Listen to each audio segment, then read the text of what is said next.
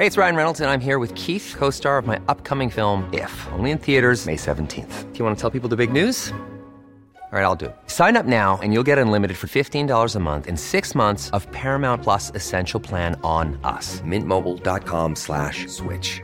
Upfront payment of $45 equivalent to $15 per month. Unlimited over 40 gigabytes per month. Face lower speeds. Videos at 480p. Active Mint customers by 531.24 get 6 months of Paramount Plus Essential Plan. Auto renews after 6 months. Offer ends May 31st, 2024. Separate Paramount Plus registration required. Terms and conditions apply if rated PG. Putin's Russia stands on the brink of an incredible victory in Ukraine. And Europe is trembling. Not my words, but the words of the grandee, Daniel Hannan, a former pillar of the Parliament of the European Union. In the Daily Telegraph, one of the biggest mouthpieces, for now, of the British Empire. Abu Dhabi is trying to buy it. My goodness, I might end up with a column in it. But the war drags on in Gaza also. The raised hand of shame covered in blood, raised by a black man in the service of the United States of America. The kind of antithesis to John Carlos's raised black hand in the Olympic Games all those decades ago.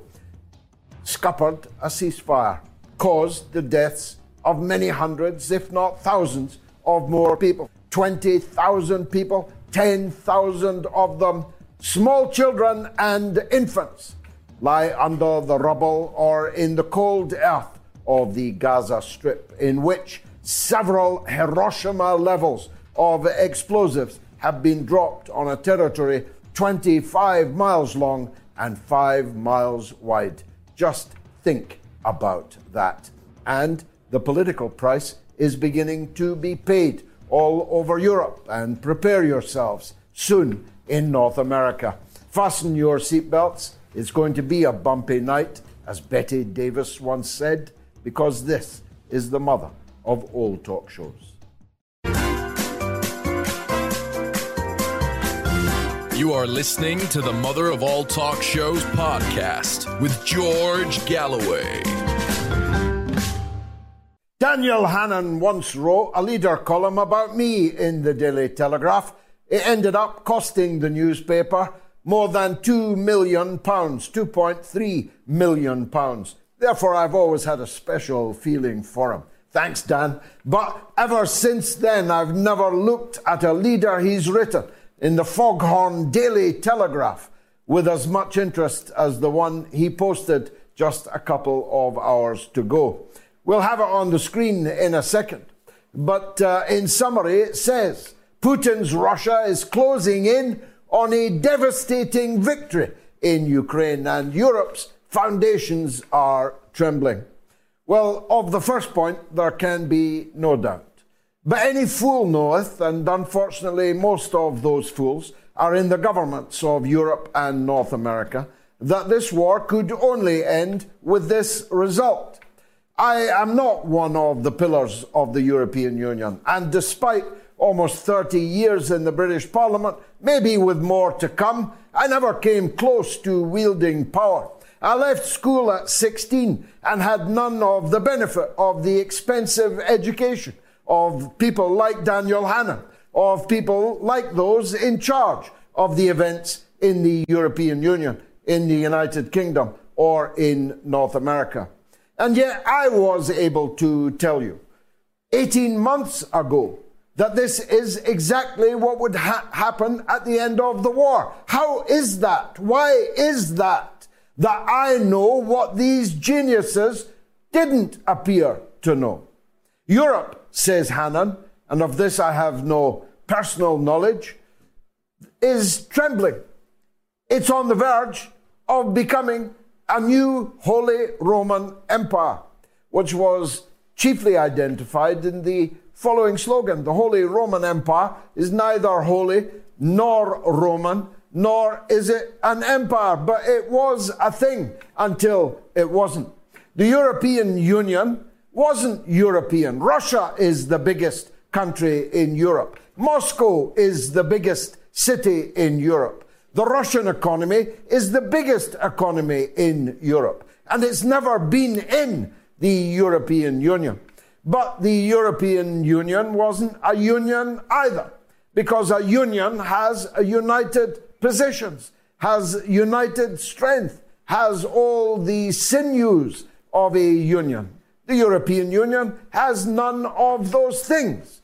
The leaders of the European Union are as many and varied politically and personally as it is possible to believe, and many of the European countries are itching to leave the European Union in the way that my own country, the United Kingdom, did.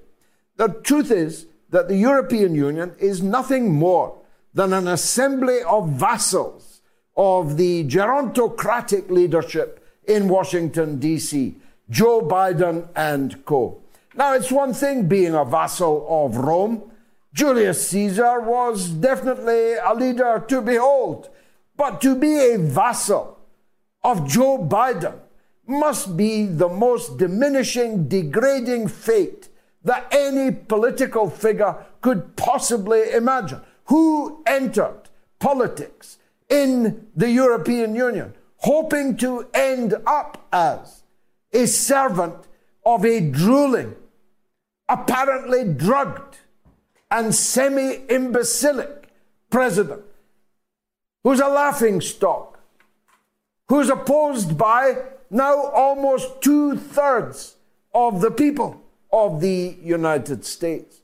In a poll out today, only 35% support Joe Biden's unending weaponizing, deploying every arm, every weapon, every political maneuver that he possibly can in support of Netanyahu, with the support of only 35% of the people of the United States. Who wanted to end up a tool in the hands of Joe Biden? I can't accentuate enough my contempt, not just for the so-called Democrats in the United States, but the so-called social Democrats, the so-called liberals, the so-called socialists even in the European Union. Germany is in microcosm a picture of this, led by little soldier Schulz, bonkers Baerbock. The socialists and the Greens have turned into vampires. They are literally dripping in blood, first in Ukraine and now in Gaza. They are salivating. They are bleeding from their eyes with their hatred for the other in the jungle, as defined by Joseph Borrell. And nothing stops them. No videos, no pictures, no pitiful sights that would move a stone to weep make the German government even blanch. They dig down deeper and deeper. And the same is true, more or less, of all of the governments of Europe. The truth is that these people have destroyed their own countries. Long before Gaza, long before Ukraine, they were on the path to extinction. They were on the path to national suicide.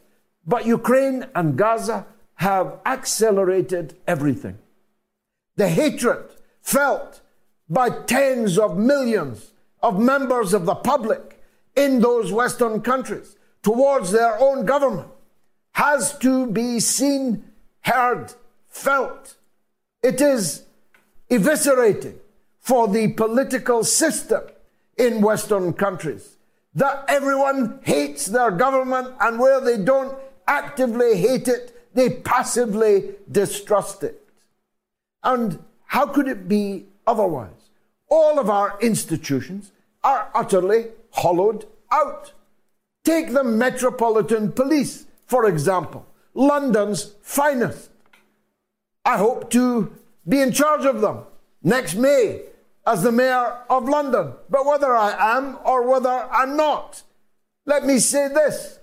All day I've been looking at pictures and tweets and messages from the Metropolitan Police hunting down two white middle-class English people who they want to arrest in connection to a placard that they carried at the demonstration for Gaza in London on Saturday. Now, I don't know what was on the placard, nor any wish to. What I do know is that is not the most serious crime going on in London this evening. But if I were to call the police, if I saw a stabbing or a shooting or a drug deal going down, if my car was broken into, if my house was burgled, there wouldn't be the same attention from the Metropolitan Police as they are paying to the hunt for a placard holder at a demonstration, a mass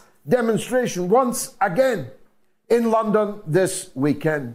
London makes me proud. Liverpool today made me proud. Edinburgh, Glasgow, Cardiff, all over my country. I'm proud of my compatriots rising in uncountable numbers every week in the foulest weather you can possibly imagine.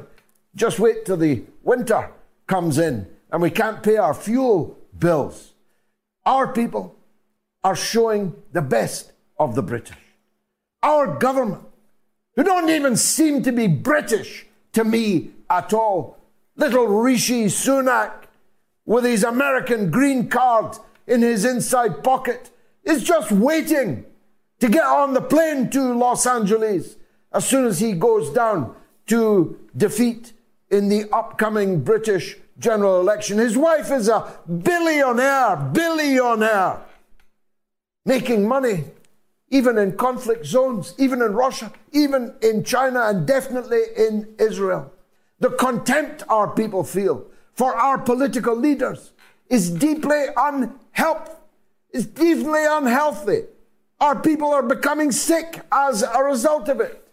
And they may have written, or they may not, I have no idea, something they shouldn't have on a placard. But the fact that our police are out there hunting for a placard, as all around us, the center folds, our economy crashes, our society burns, burning with hatred and division, tells you everything that you need to know about the state we are in. And where are the liberals? Where are all these liberal institutions? How hollow, how shallow, how meaningless liberalism looks today in the teeth of this imperial rampage coming to an end in Ukraine, but maybe just beginning in the Middle East and West Asia. You know, I watched, amazed, as Hollywood actresses queued up to cut their hair in solidarity with Iranian women apparently forced to wear a piece of cloth over their head. Anyone who's ever been in Iran knows that the cloth is not that tightly affixed, to be sure, and that women are everywhere in public life and running a very great many of Iranian institutions. But be that as it may, where are the Hollywood actresses cutting their hair for the unique plight of women in Gaza? Where are the feminists? Where are the pussy hat wearing Trump haters who couldn't bear the thought that Donald Trump once idly fantasized about grabbing a woman by her pussy, when in Gaza women are being slaughtered in unprecedented numbers? Children are being murdered at a quicker rate than they were in the death camps of Sobibor, of Auschwitz, of Belsen, of Birkenau. Where are the people in academia that were ready to turn up to a protest at the drop of a hat in defense of academic freedom, unless it was to claim that sex is binary, in which case they'd turn up in a demonstration to get you fired? Where are they at the slaughter, systematic, deliberate slaughter of intellectuals, of professors, of doctors, of surgeons? Where are the doctors in the Western world? Are there no medical institutions sufficiently empathetic to even raise a tweet when a professor of pharmacy, when a professor of surgery is murdered by a sniper through the head in his hospital, as happened this day? Where are the journalists in the Western countries who are forever telling us how freedom is the distinguishing characteristic of the society that we live in, or at least used to? Almost 80 journalists have been deliberately murdered. Journalists, broadcasters, camera crews, deliberately murdered to silence them so that you wouldn't have to look at their output. Why is no journalist of note, of any kind of prominence, prepared to say, I'm not going to put up with this? These people are my colleagues. These people are my fellow professionals, and they're being murdered, massacred. Where are all these liberals in the liberal professions? Where are all these free speech advocates? As places like Harvard, Columbia, and other places in the United States literally pass laws to sack people from their jobs, to kick them out of the university, to abolish their ad hoc committees, to ban them from protests. Where are the liberals? They are utterly exposed. They are utterly exposed as the other side of the coin of the outright reactionaries. Reactionaries who once upon a time, by the way, had nothing but contempt for snowflakery, nothing but contempt for those that said they needed a safe space, that they were being made uneasy by the free speech of others. These so-called libertarians, so-called conservatives, are now in the front ranks of those seeking to witch hunt and deplatform, gag those with a different point of view.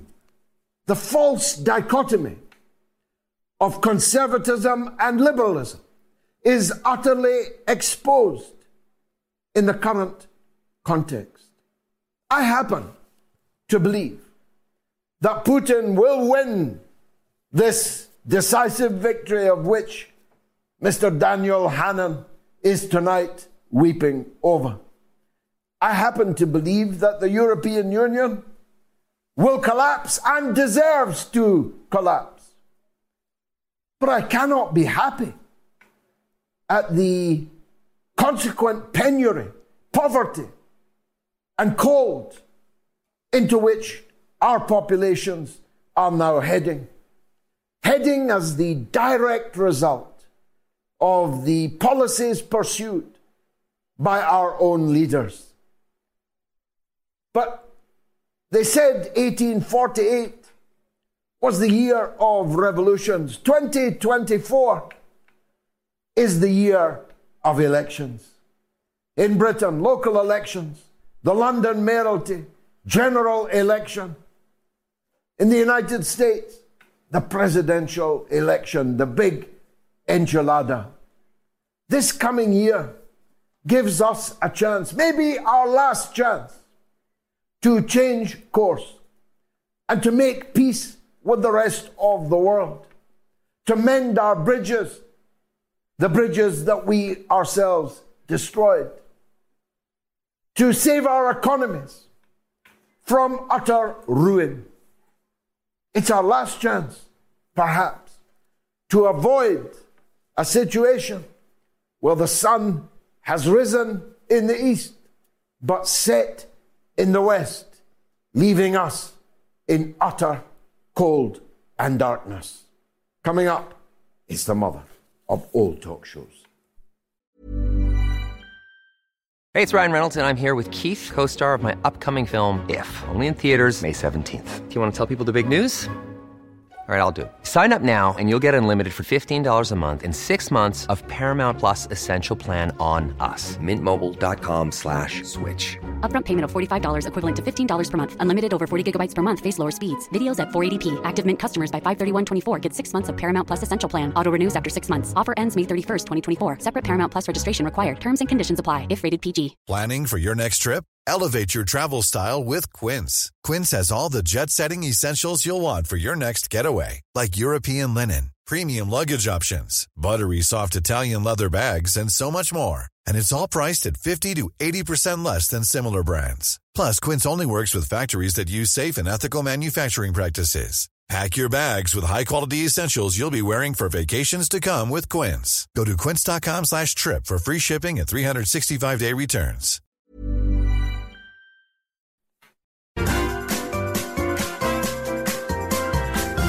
You are listening to the Mother of All Talk Shows podcast with George Galloway. The Honourable Craig Murray is one of the best of British, although he'd prefer to be called one of the best of Scottish, but whichever way you dice it, he is one of the best. Former British ambassador, human rights activist, which got him sacked as a British ambassador, and a historian and reporter of note. Please welcome the Honourable Craig Murray. Excellency, welcome back to the show, and welcome back to Twitter. And there's a tale attached to you and Twitter, isn't there? Tell us. Yeah, I lost my Twitter account about 6 weeks ago when it was hacked. And it was hacked in an extraordinarily suspicious manner because not only was my password changed, which is how I first knew there was a hack, they managed to also change the name of the account while still keeping the blue tick. And they changed the email address and the telephone, so I couldn't get it back. And you're not meant to be able to make all of those changes at once. Twitter will block, if you change your password, Twitter will block you from making other changes for a period of time. So this must have been done as an inside job or by someone with a back door. But also, of course, this happened while my telephone was in the possession of Police Scotland or whichever security services they had passed it on to. And shortly after, a few days after, they'd seized my laptop also and made an electronic copy of it, which also would have given them access into my Twitter account. So, there's every reason to believe that this was the security services who were behind the hacking of my Twitter account, as opposed to just some random hacker. There's probably the sound of jaws dropping all over the world at what you've just said. Especially in the context that you are a former British ambassador. You are a man that has never been any kind of violent threat to anyone. You're an intellectual gentleman of the first rank. What possibly could be the justification for the police doing this, taking this action, and someone consequently becoming involved in that kind of skullduggery, and for what purpose? It is extraordinary, isn't it? I mean, I am under investigation for terrorism. I'm under investigation under the Terrorism Act. We've had a letter telling us that. My lawyers have written to the police asking precisely what act of terrorism I am under investigation for, and have so far we've received no reply whatsoever. I was questioned by the police at the airport, at Glasgow Airport, for an hour, and they asked me equally, really, sort of, it was divided 50-50 between my support for WikiLeaks and my support for Palestine. And I gather, I would imagine the timing of this is dictated by trying to get me off social media and off the streets and away from demonstrations of things to prevent me campaigning for Palestine during the current genocide. I assume that's what has dictated the timing, but we're not sure because they just refuse to tell us what is this terrorism of which I'm accused. And that, as you say, I've never had any association with any violence of any kind. So, the idea that a former British ambassador is now under investigation for terrorism is really something. It's hard to believe, but that's the topsy-turvy world we've moved into. I think the sheer progress that's been made in the direction of fascism and in the cancellation of liberty and freedom of speech, particularly for people who support Palestine, is stupefying. I mean, it really is very difficult to believe this is where we are. Yes, it is quite bewildering, the pace and the scale of the shredding of those characteristics, hallmarks, that were always held up, at least, as the distinguishing characteristics of the free world. Speaking personally, I know that both of my grandfathers went off to war, one of whom didn't need to. He was Irish and came and volunteered. They went off to war to fight for and potentially die for the preservation of a set of characteristics which they believed at least were characteristics of Britain, but which are now being literally shredded in front of our eyes, aren't they? Well, they are. And, we've seen people arrested for displaying Palestinian flags, for quite mild expressions of outrage, really, at the terrible destruction of women and children that's happening in Palestine as we speak. And we've seen, legal restrictions on freedom of speech and freedom of assembly multiplying and multiplying. A lot of this was started, which shouldn't be forgotten, by Tony Blair and New Labour, who brought in restrictions on speech and restrictions on assembly. We now have a new Tory Public Order Act under which any demonstration can be banned if it inconveniences or offends anyone. And frankly, every demonstration inconveniences or offends someone. There's no point in doing it if it doesn't. I would say.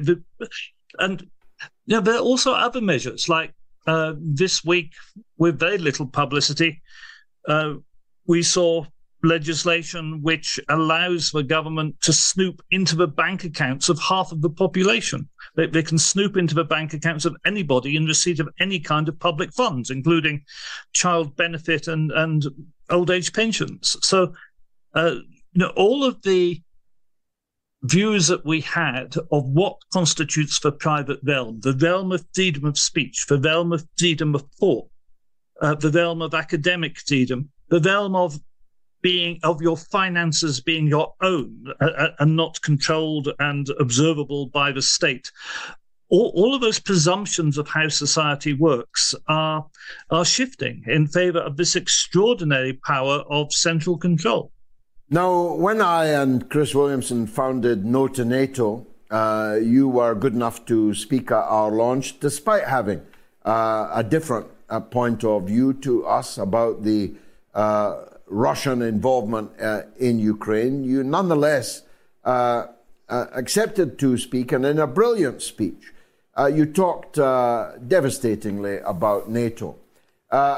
Daniel Hannan of the Daily Telegraph has just this evening predicted a catastrophic victory for the Russian armed forces and has described the European Union as trembling in the wake of it.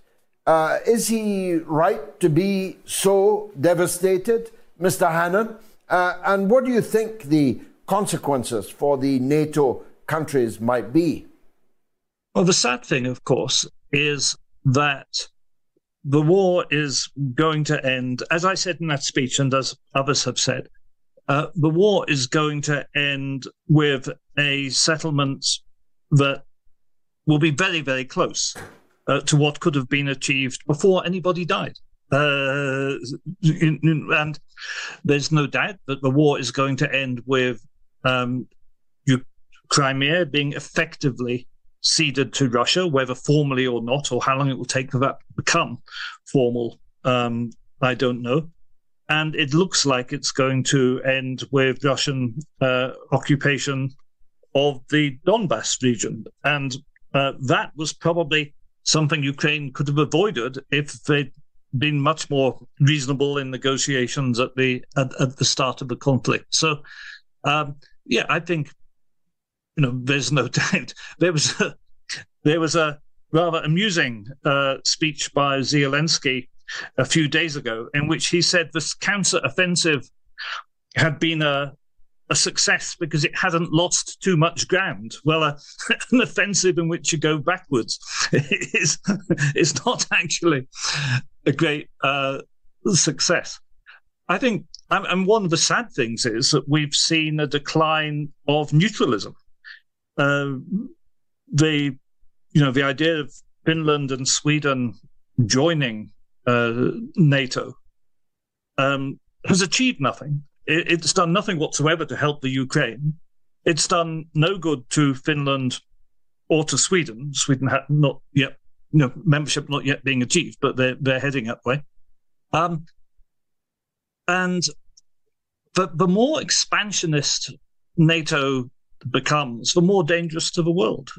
There is no possibility that Russia will wage war on Western Europe. That's a mad fantasy, which just isn't going to happen. And there's no need to build the world's most massively armed defensive alliance against that eventuality. But now, of course, we see yet another example of what NATO is really about, which is the projection of neo-imperialism. And that's why you have massive NATO assets being deployed all over the Eastern Mediterranean as we speak, massive naval assets there, in order to threaten the poor Palestinians, who, of course, have neither army nor air force nor navy. So NATO is a terrible futility, an aggressive organization which feeds Russian fears, which makes conflict much, much more likely, not less likely, and which, of course, gives massive transfer of money from you and me and everybody listening to the military-industrial complex and to the politicians who get paid lots of money by the arms industry. So that's what NATO is. Now, you were a diplomat of distinction. What did you make of the Security Council meeting this weekend, which ended in another, but perhaps the most expensive so far, U.S. veto in defense of Netanyahu?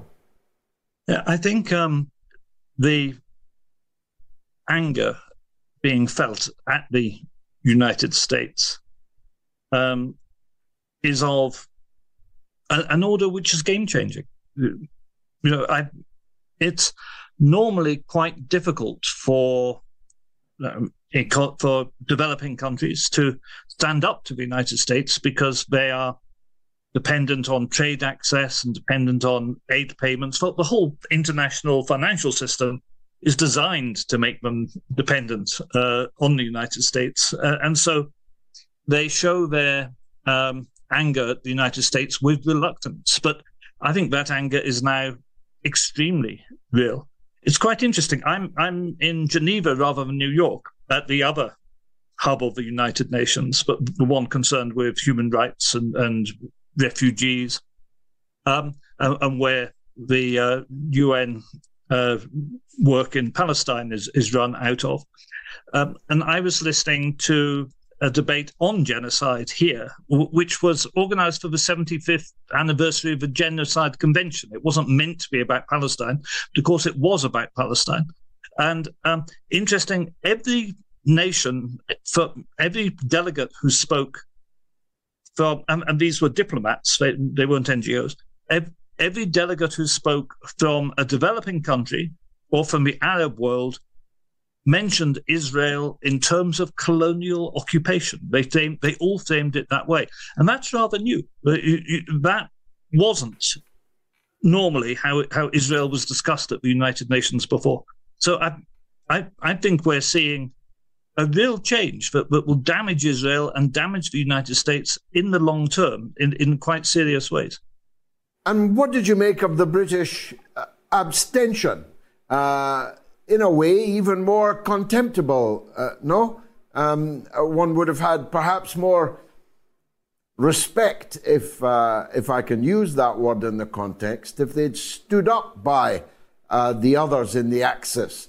The United States, Israel, and the UK has become an axis. But we abstained. Why? That was truly pathetic. That was an attempt to cling to some of the relationships that the United Kingdom has internationally. It was an attempt not to incur quite as much opprobrium as the United States. Of course, it won't work. I mean, we were seen as just as complicit. If a genocide is happening and you won't even vote to stop it, what does that say about you? And the United States voted in favor of genocide, whereas the United Kingdom apparently couldn't work out whether it thinks genocide is a bad thing or not. It really is pathetic. And I saw the UK ambassador sitting there. I don't know her personally, but I thought she looked deeply ashamed. I'm happy to say that I hope her conscience is troubling her. And I think everybody should send her pictures of dead children all the time, so she realizes you can't hang on to your career and your salary and do things which are totally and utterly immoral. And that woman is a disgrace. Honourable Craig Murray, thank you very much, as always, for joining us on the Mother of All Talk Shows. Craig Murray there in Geneva. After the break, we've got the irrepressible, terrific, irreplaceable Richard Medhurst. Stay tuned. You are listening to the Mother of All Talk Shows podcast with George Galloway. Richard Medhurst is a young man who, in a remarkably short time, has established himself as one of the most clear and powerful voices on the issues of the Middle East, but much, much wider than that. He's a young man that is listened to by older men and women with great attention, and I'm glad to say he's back with us now. Richard, how do you see the situation now in the Arab world after President Putin's, I was there, so I can tell you with no exaggeration that Putin took the Gulf by storm. What impact is that having in the rest of the Arab world? Hi, George. Thanks for having me on. Well, I'll just start out by saying that when Putin visited Saudi Arabia, they posted a 6-minute video of him being greeted by MBS and other officials, which was kind of how should I put this politely? Well, it was a rude gesture pointed at aimed at the Americans in a sense, telling them that, look, we have other options in case you're going to fumble this with what you're doing with Israel, with this plan for a new Middle East. And of course, earlier in the year when Saudi Arabia, UAE, Egypt, they joined BRICS, they also kind of sent that message as well. The thing is that when Putin is making these snap visits to the Middle East, this is, it's also the act in and of itself is a message to the rest of the world, is that, as long as America is going to get bogged down in wars in Ukraine, and dragging the rest of Europe with it into supporting Ukraine and then also Israel, the rest of the world is still going to try and move on without them. Obviously it would be nice to see more support from the Chinese and the Russians when it comes to Palestine, but that this is obviously a different conversation, because were they to get involved, they would have a confrontation with the Americans, and they're already trying to deal with the Cold War and Ukraine. The funny thing is that when the Ukraine war started, they tried to vilify the Russians and sanction them. And we're seeing now, after a year and a half, almost 2 years, that this campaign has failed. The sanctions against Russia backfired. Their attempts to, put an arrest warrant out on Putin didn't amount to anything. So he's still able to travel freely. And we saw that when he was actually, on his way there in the presidential jet, they jammed the USS Eisenhower and it was rendered basically immobile and was irreparable for an entire day. So Putin is going to travel wherever he wants, whenever he wants, and he's not going to be bogged down by attempts by the United States, who, again, I should add, is not an ICC member, but loves messing with the ICC to put out warrants on people it doesn't like. So he's not bogged down by that. And I would add also that the head of the delegation, the Ukrainian delegation, who went to Istanbul to hash out peace talks with the Russians, confirmed what Putin had said a few months ago when he held up the draft peace agreement with Ukraine, that yes, Russia had offered peace. The only condition was neutrality, that Ukraine will forego NATO membership.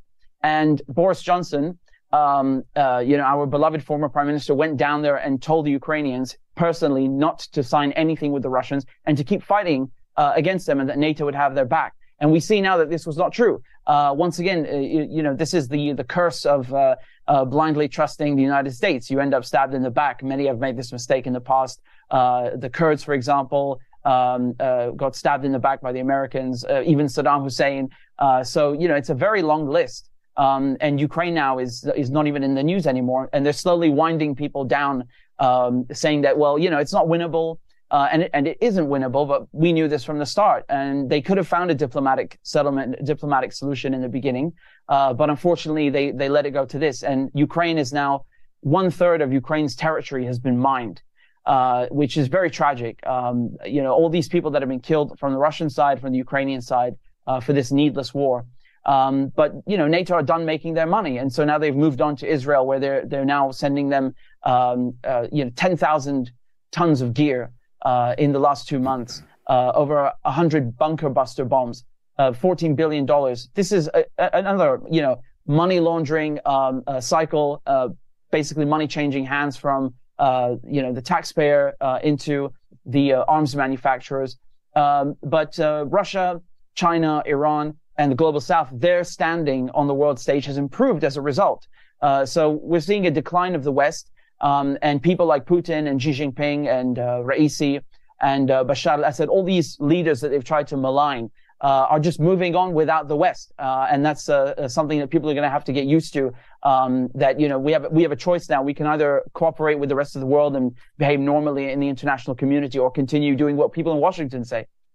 Some things surprise one, even at my age. And one of those is how badly Israeli propaganda is put together, littered with quickly and easily provable falsehoods, mistakes, lies, and how little traction it has in the world, despite being supported by all Western governments and virtually all, if not entirely all, the mainstream media in all Western countries. Are you surprised how badly Israel has created this propaganda, or is what they're doing just so horrific that no amount of artistry can turn it into a pretty picture? Yeah, those are both very good points, George. The thing is that, the United States send Israel billions of dollars every year, and I'm kind of shocked how they still manage to make the worst propaganda on earth. Either they are really incompetent, or they just think that everyone in the West is really stupid, that they're just going to buy this, and blindly believe it. And the latest one was this episode where they basically kidnapped men in Gaza, including journalists. They stripped them, blindfolded them. They kept them in the cold all night, then released some of them.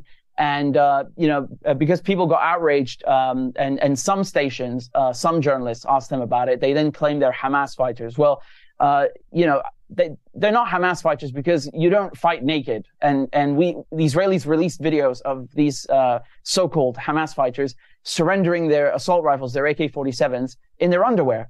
So, this idea that they would fight naked, I just don't buy this. It's preposterous. And also, well, we know that the Israelis have lied about a lot of things. They keep telling us that things are happening, but they don't provide any evidence. I mean, they say, for example, that, again, I don't want to go into their whole list of things, but the beheaded babies, for example, was one of the biggest claims. And yet they don't provide any evidence.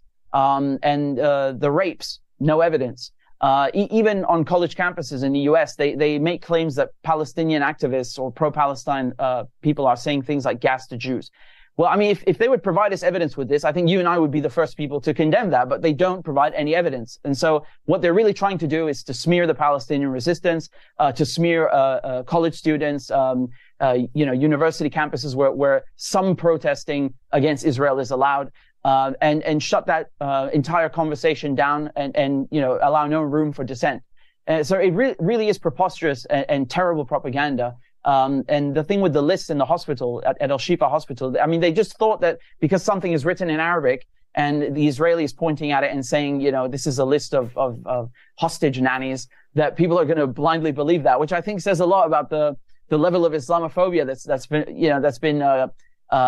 that's fermented in the West over the years with Iraq and with Syria and Afghanistan and so on, that you can say anything about Arabs and Muslims and people will just eat it up. Well, unfortunately for them, people on the internet are not just going to blindly believe what Israel says, and they rightfully called that out. It was actually just the days of the week written in Arabic.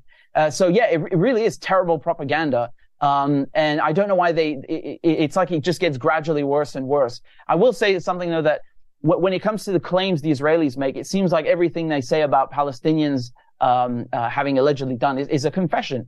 This thing about burned babies, ironically, it's the Israelis that threw Palestinian babies in the oven. There's at least one occasion of this, where an eyewitness saw both the baby and the father being thrown into an oven by Israelis.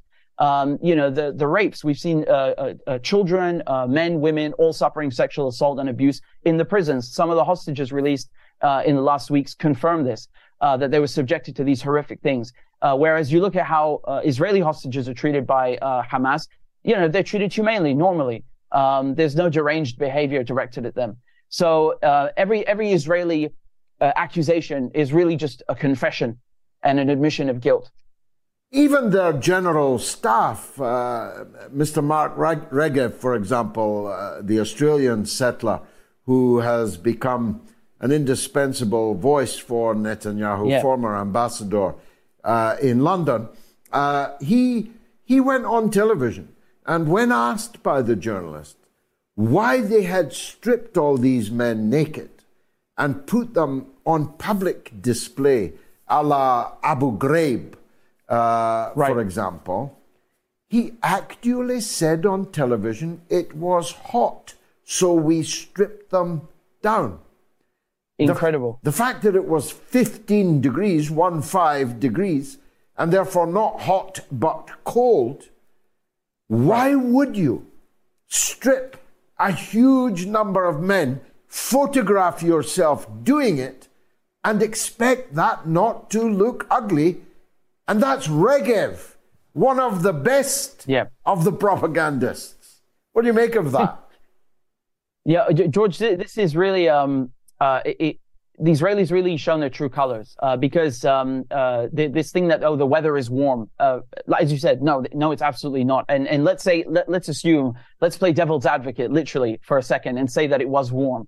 That doesn't give you the right to strip the prisoners and photograph them naked. One of the war crimes committed in the Ukraine war was that POWs were being filmed. So even if these men were really Hamas fighters, and even if it was, it was so hot, you can't strip them and then photograph them and film them and publish this. It's a war crime, period. I know that in Israel, international law translates to toilet paper, but nevertheless, they should make some tiny effort, because what they're really doing is they incriminate themselves, really.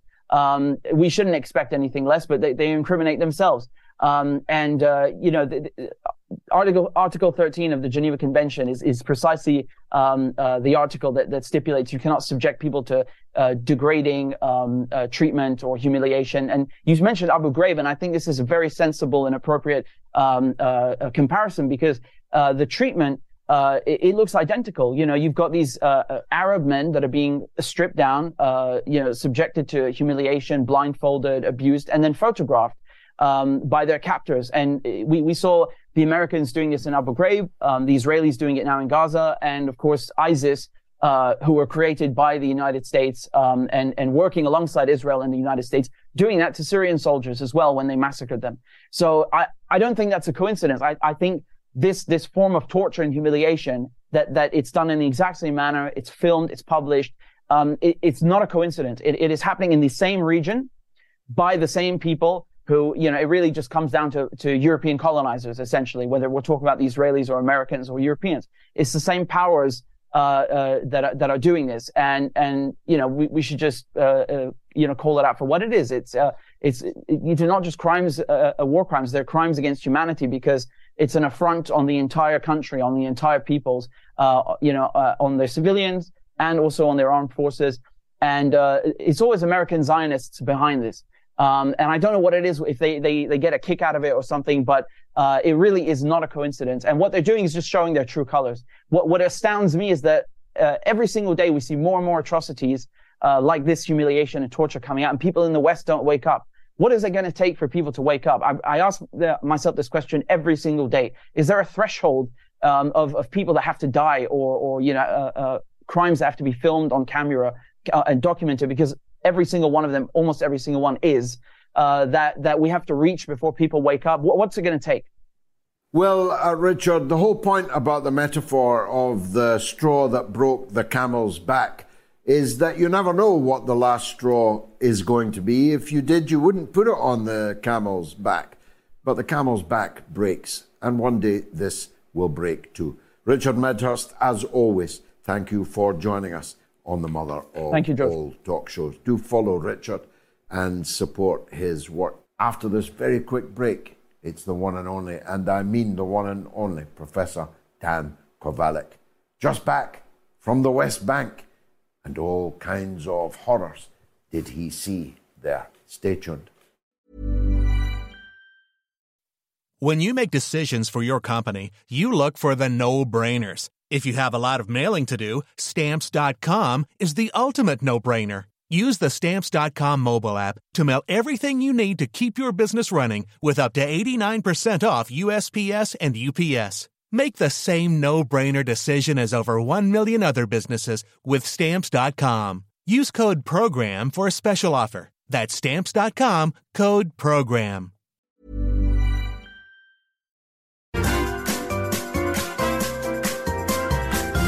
You are listening to the Mother of All Talk Shows podcast with George Galloway.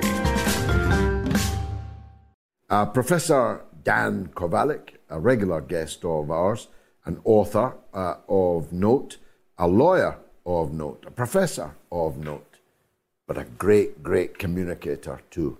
And I'm always glad when I see his name on our guest list. He joins us now, Dan Kovalik. Dan, I don't know if you're still in the West Bank. I retweeted your picture of the crib where Jesus was born just an hour or two ago, but I do know that you were witness to the attempted annihilation, ethnic cleansing of the Palestinian people on the West Bank. Tell us about it if you can.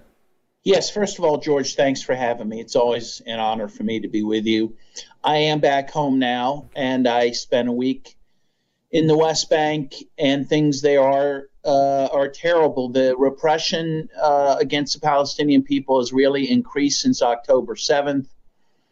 Around 300 Palestinians have been killed in the West Bank since October 7th. To give you an idea of the scale of that, about 250 Palestinians have been killed in the West Bank from the beginning of the year till October 7th. So you can see that there's been a real increase in that. Moreover, around 3,000 Palestinians have been arrested in the West Bank.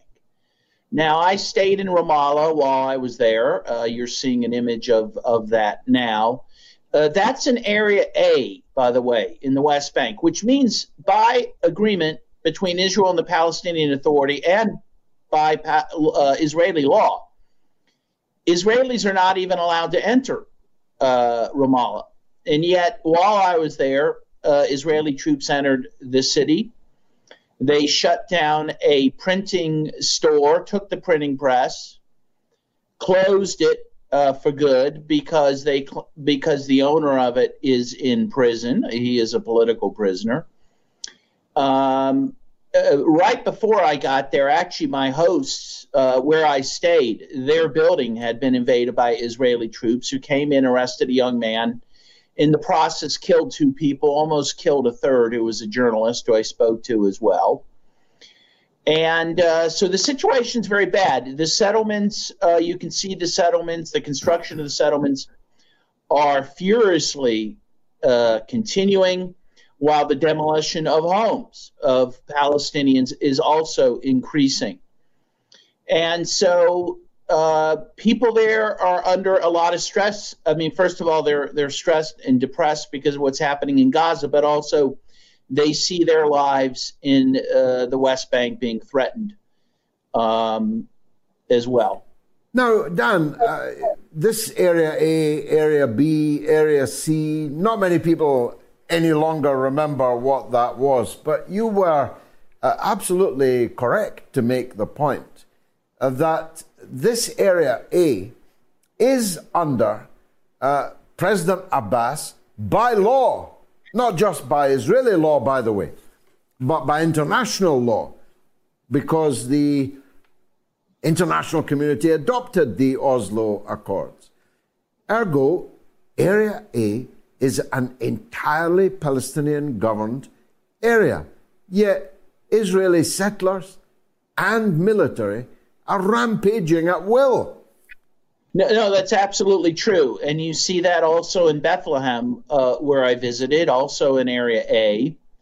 In fact, as you go into this just south of Bethlehem, there's a big sign that says it's Area A, and Israelis are strictly forbidden from entering. But then again, Israeli military enter this area all the time. I visited a refugee camp there, and I visited a youth center there. And some very short time ago, Israeli military entered the youth center, stole computers, stole thousands of dollars from their safe.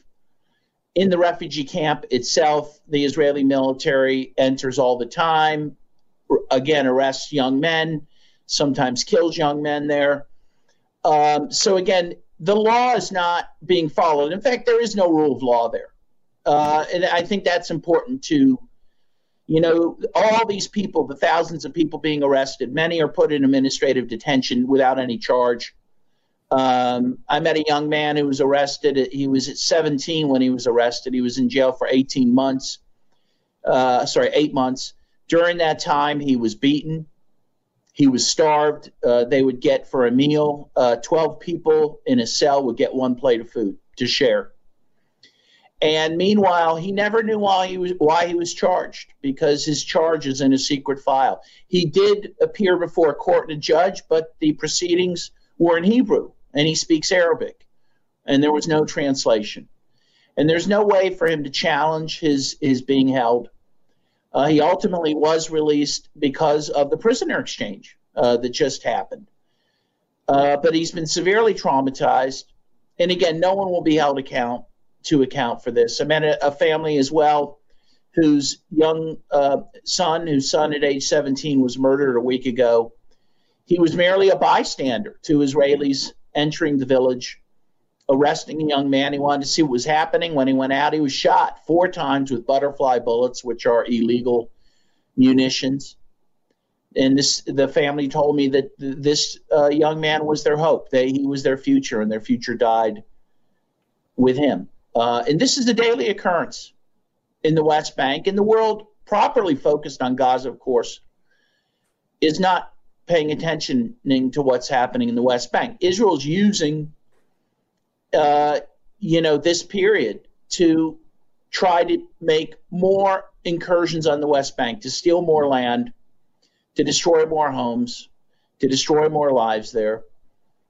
And it's quite sad. By the way, George, I should point out that in Jerusalem, it's actually the worst. In Jerusalem, which again, people tend to forget about what's happening there. The attempt to gain more of the territory in Jerusalem for Israelis and to take away more for the Palestinians, again, that is accelerating now. And again, the world is not paying attention to this. I'm the last who will ever forget Jerusalem, a one-time resident of Salahuddin Street, in the same place as the late Christopher Hitchens when he was on the side of the angels. But that changed. I have no wish to cause a division in any way. I have known President Abbas for more than 40 years. I want to foster the unity of all Palestinians, irrespective of their politics. But this kind of contempt for the Area A, it's deeply undermining to Abbas and to the so-called Palestine National Authority, isn't it? Well, it is. And, you know, the sad part is, and I agree with you, you don't want to point fingers or raise divisions. But the truth is, the Palestinian Authority is not stopping the incursions of Israelis into the Area A. And frankly, at times carries out the will of the Israelis in helping arrest people that they want arrested. It's my sense that people are very disheartened and disillusioned in the government in Ramallah. Meanwhile, it should be pointed out that even the basic task of collecting taxes, you know, for revenue is not being carried out. Now, that's not the Palestinian Authority's fault, but Israel, you know, is now taking all the taxes and giving none back to the Palestinian Authority, which they're required to do because these are taxes that Palestinians are paying too. The people I met who work for the Palestinian Authority have not been paid for 4 months, George. This is just another example of how Israel just is completely dismissive of its obligations to the Palestinian Authority and the Palestinian people, even though the Palestinian Authority, again, certainly plays ball with Israel. And Hamas has no authority in the West Bank at all. So the entire misnomer that this is a war against Hamas is, of course, disproved by the conduct of the occupation forces in an area where Hamas is not in power. Exactly. In fact, recall that both the U.S. and Israel have said that maybe they want the Palestinian Authority to end up taking over Gaza, which will never happen. But still, they recognize that the Palestinian Authority, which is the ruling government in the West Bank, is a government favorable to them. It is not Hamas. And so, yes, to blame the Palestinians in the West Bank for Hamas is ridiculous. And yet, as I said, the arrest and murder of Palestinians in the West Bank is only increasing. But as you say, it has nothing to do with Hamas. It has everything to do with the Israelis' attempt to, frankly, carry out their final solution of, frankly, getting rid of every Palestinian they can from their historic lands. And that's what you're seeing. You know, you saw, you know, of course, I was told that this harvest season, Palestinian olive pickers were prevented from harvesting their olives. Israelis shot at them when they tried to do that. Of course, Israelis are destroying olive trees that are centuries old. I saw an olive tree they called a Roman. I didn't realize this because it dates back to the Roman Empire. It's been alive since the Roman Empire and producing olives, and yet the Israelis regularly destroy these, which is the lifeblood of the Palestinian people. It's a very sad situation. As I told one of my Palestinian friends, if I lived there, I think I'd be angry every day. And they said, you know, it's hard not to be. You come home from work. Hard not to be, indeed. Yeah, hard not to be. Dan, just before we part, because we must, you're now back home. in a country where the president's policy towards Israel and Palestine and the war and ethnic cleansing that's going on, now, according to a poll today by Pew, a huge poll, only 35% of Americans support it. And yet it has the total support of the entire political class in your country. Are people angry about that? Yes, people are angry, of course, because also the monies that we're sending to Israel means monies that are not going to human needs in this country, to the growing homeless population, to people out of work, to people who need health care. The idea that the U.S. is a democracy, I think, has now been shattered by this and by the war in Ukraine, which people also don't support anymore. Of course, the idea that Israel's a democracy is also being shattered. We live in a world of illusions, George, as you know. We live in an Orwellian world, but the scale from people's eyes is being removed, and that's a good thing. And I think we'll see more unrest and more protest, George, and that's what we need. So which would be the biggest disaster next November? Zion Dawn, Genocide Joe, or Zionist Kennedy? Because that's the mainstream choice, isn't it? It is. I mean, it really is choosing to die by hanging or by drowning. It's hard for me to even consider voting for anybody at this point. And again, that's the so-called democracy we have. By the time you get to November, the candidates have been so vetted for their support for the military-industrial complex and for their support of Israel that you don't really have a choice. And that's what we face. And so the political struggle is outside the electoral system, right? It's on the streets. That's where you have to be. And that's where I'll be, George, for sure. Probably till I die. I know that. And right in the front, you are a hero. Dan Kovalik, thanks for joining us. Let's take a call from Ray in Detroit. Yeah, first I want to thank you, George. I'm a longtime listener, first-time caller. And I just want to say God bless you and your family for all the work that you're doing. Greatly appreciated. God preserve you and give you strength to continue. Thank you, brother. Much appreciated. So I wanted to share with you and your audience just two things. One, something going on locally here in Dearborn, which is just outside Detroit. My family and I have... I know it well. I've spoken there many times. I've been there many times, Ray. I know it and love it. Fantastic. So I'm born and raised in Dearborn, by the way. And after my corporate life, I opened up an art gallery and coffee shop. And your show has inspired me really to take on an exhibition that I've curated, and I wanted to share that with you. And it's about a photo retrospective of the Warsaw Ghetto Uprising and the current Gaza uprising. And this show or this exhibition is titled "Never Again, Again," and it really was inspired by George. I just want you to know that all of us feel a little frustrated with what's going on in Gaza, and I felt that this was something we could do locally within the community to stand up and present this human condition and do this retrospective on these two events, which are 8 decades apart, yet they're inextricably linked. And that's the message of this exhibition. And George, you were talking earlier about the situation in the Holy Land where Jesus was born and preached. And actually, that was my original idea. I was going to do an exhibition called Christmas in Gaza. So it was a little more edgy. But as I started to do research, I really couldn't put together what it was I wanted to kind of communicate. And I kept finding these images that really took me back to the Warsaw Ghetto Uprising.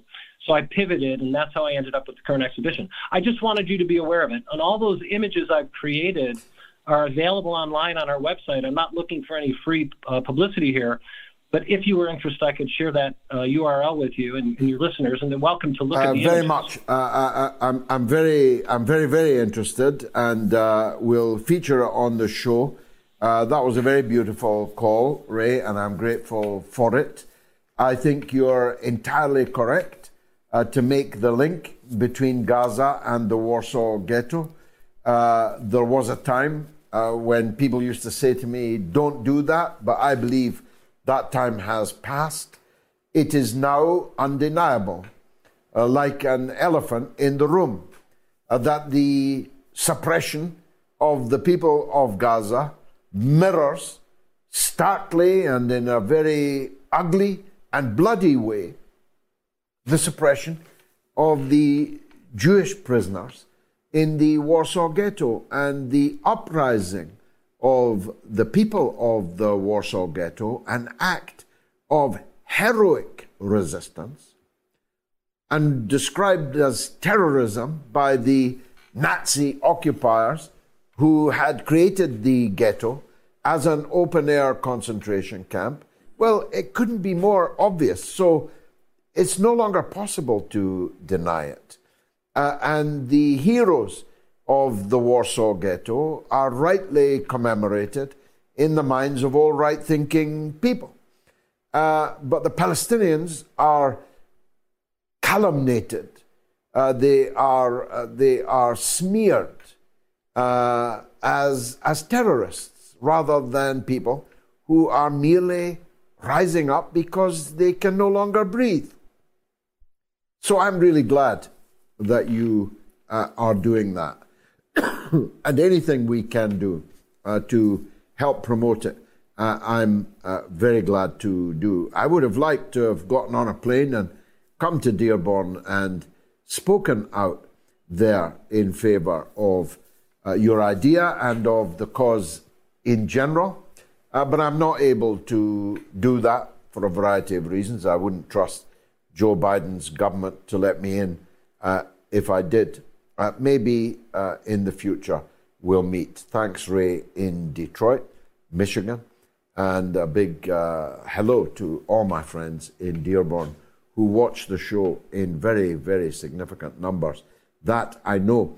Well, we did get over 35,457 people voted that Israel had lost the propaganda war. On Telegram, 95% said yes, they've lost it. On Twitter, 91% said yes, they've lost it. On the YouTube community poll, 90% said yes, they had lost it. And on the YouTube stream watching this program, 93% said yes, they had lost it. So that is a very significant number of votes and a very much overwhelming judgment, decision. But of course, it doesn't mean that we haven't a responsibility to remorselessly struggle against the lies, against the calumnies, against the smears, which are daily, hourly issued forth against the Palestinian people and those who support them. But I believe that the tide has turned, that nothing will ever be the same again.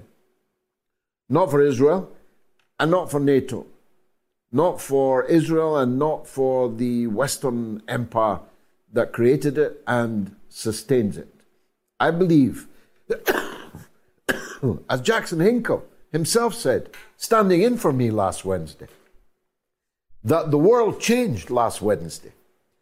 It changed when the president of Russia routinely slandered and lied about in Western countries. In Western countries where much of the population believes he's isolated, that he's dead, that he's a body double, that he's on the point of death, that he's a dictator, that he's a tyrant. All these lies about Putin and about Russia died in the desert of Abu Dhabi last Wednesday. And I and Gayatri were there. And we'll be forever grateful that we were. It's been a great show, I think. I hope you enjoyed it. And if you did, be sure to tune in on Wednesday for the midweek mother of all talk shows, at the slightly later time of 9 p.m. UK time. So that's 4 p.m. in New York. So bring another viewer with you. Why don't you? Until then, good night.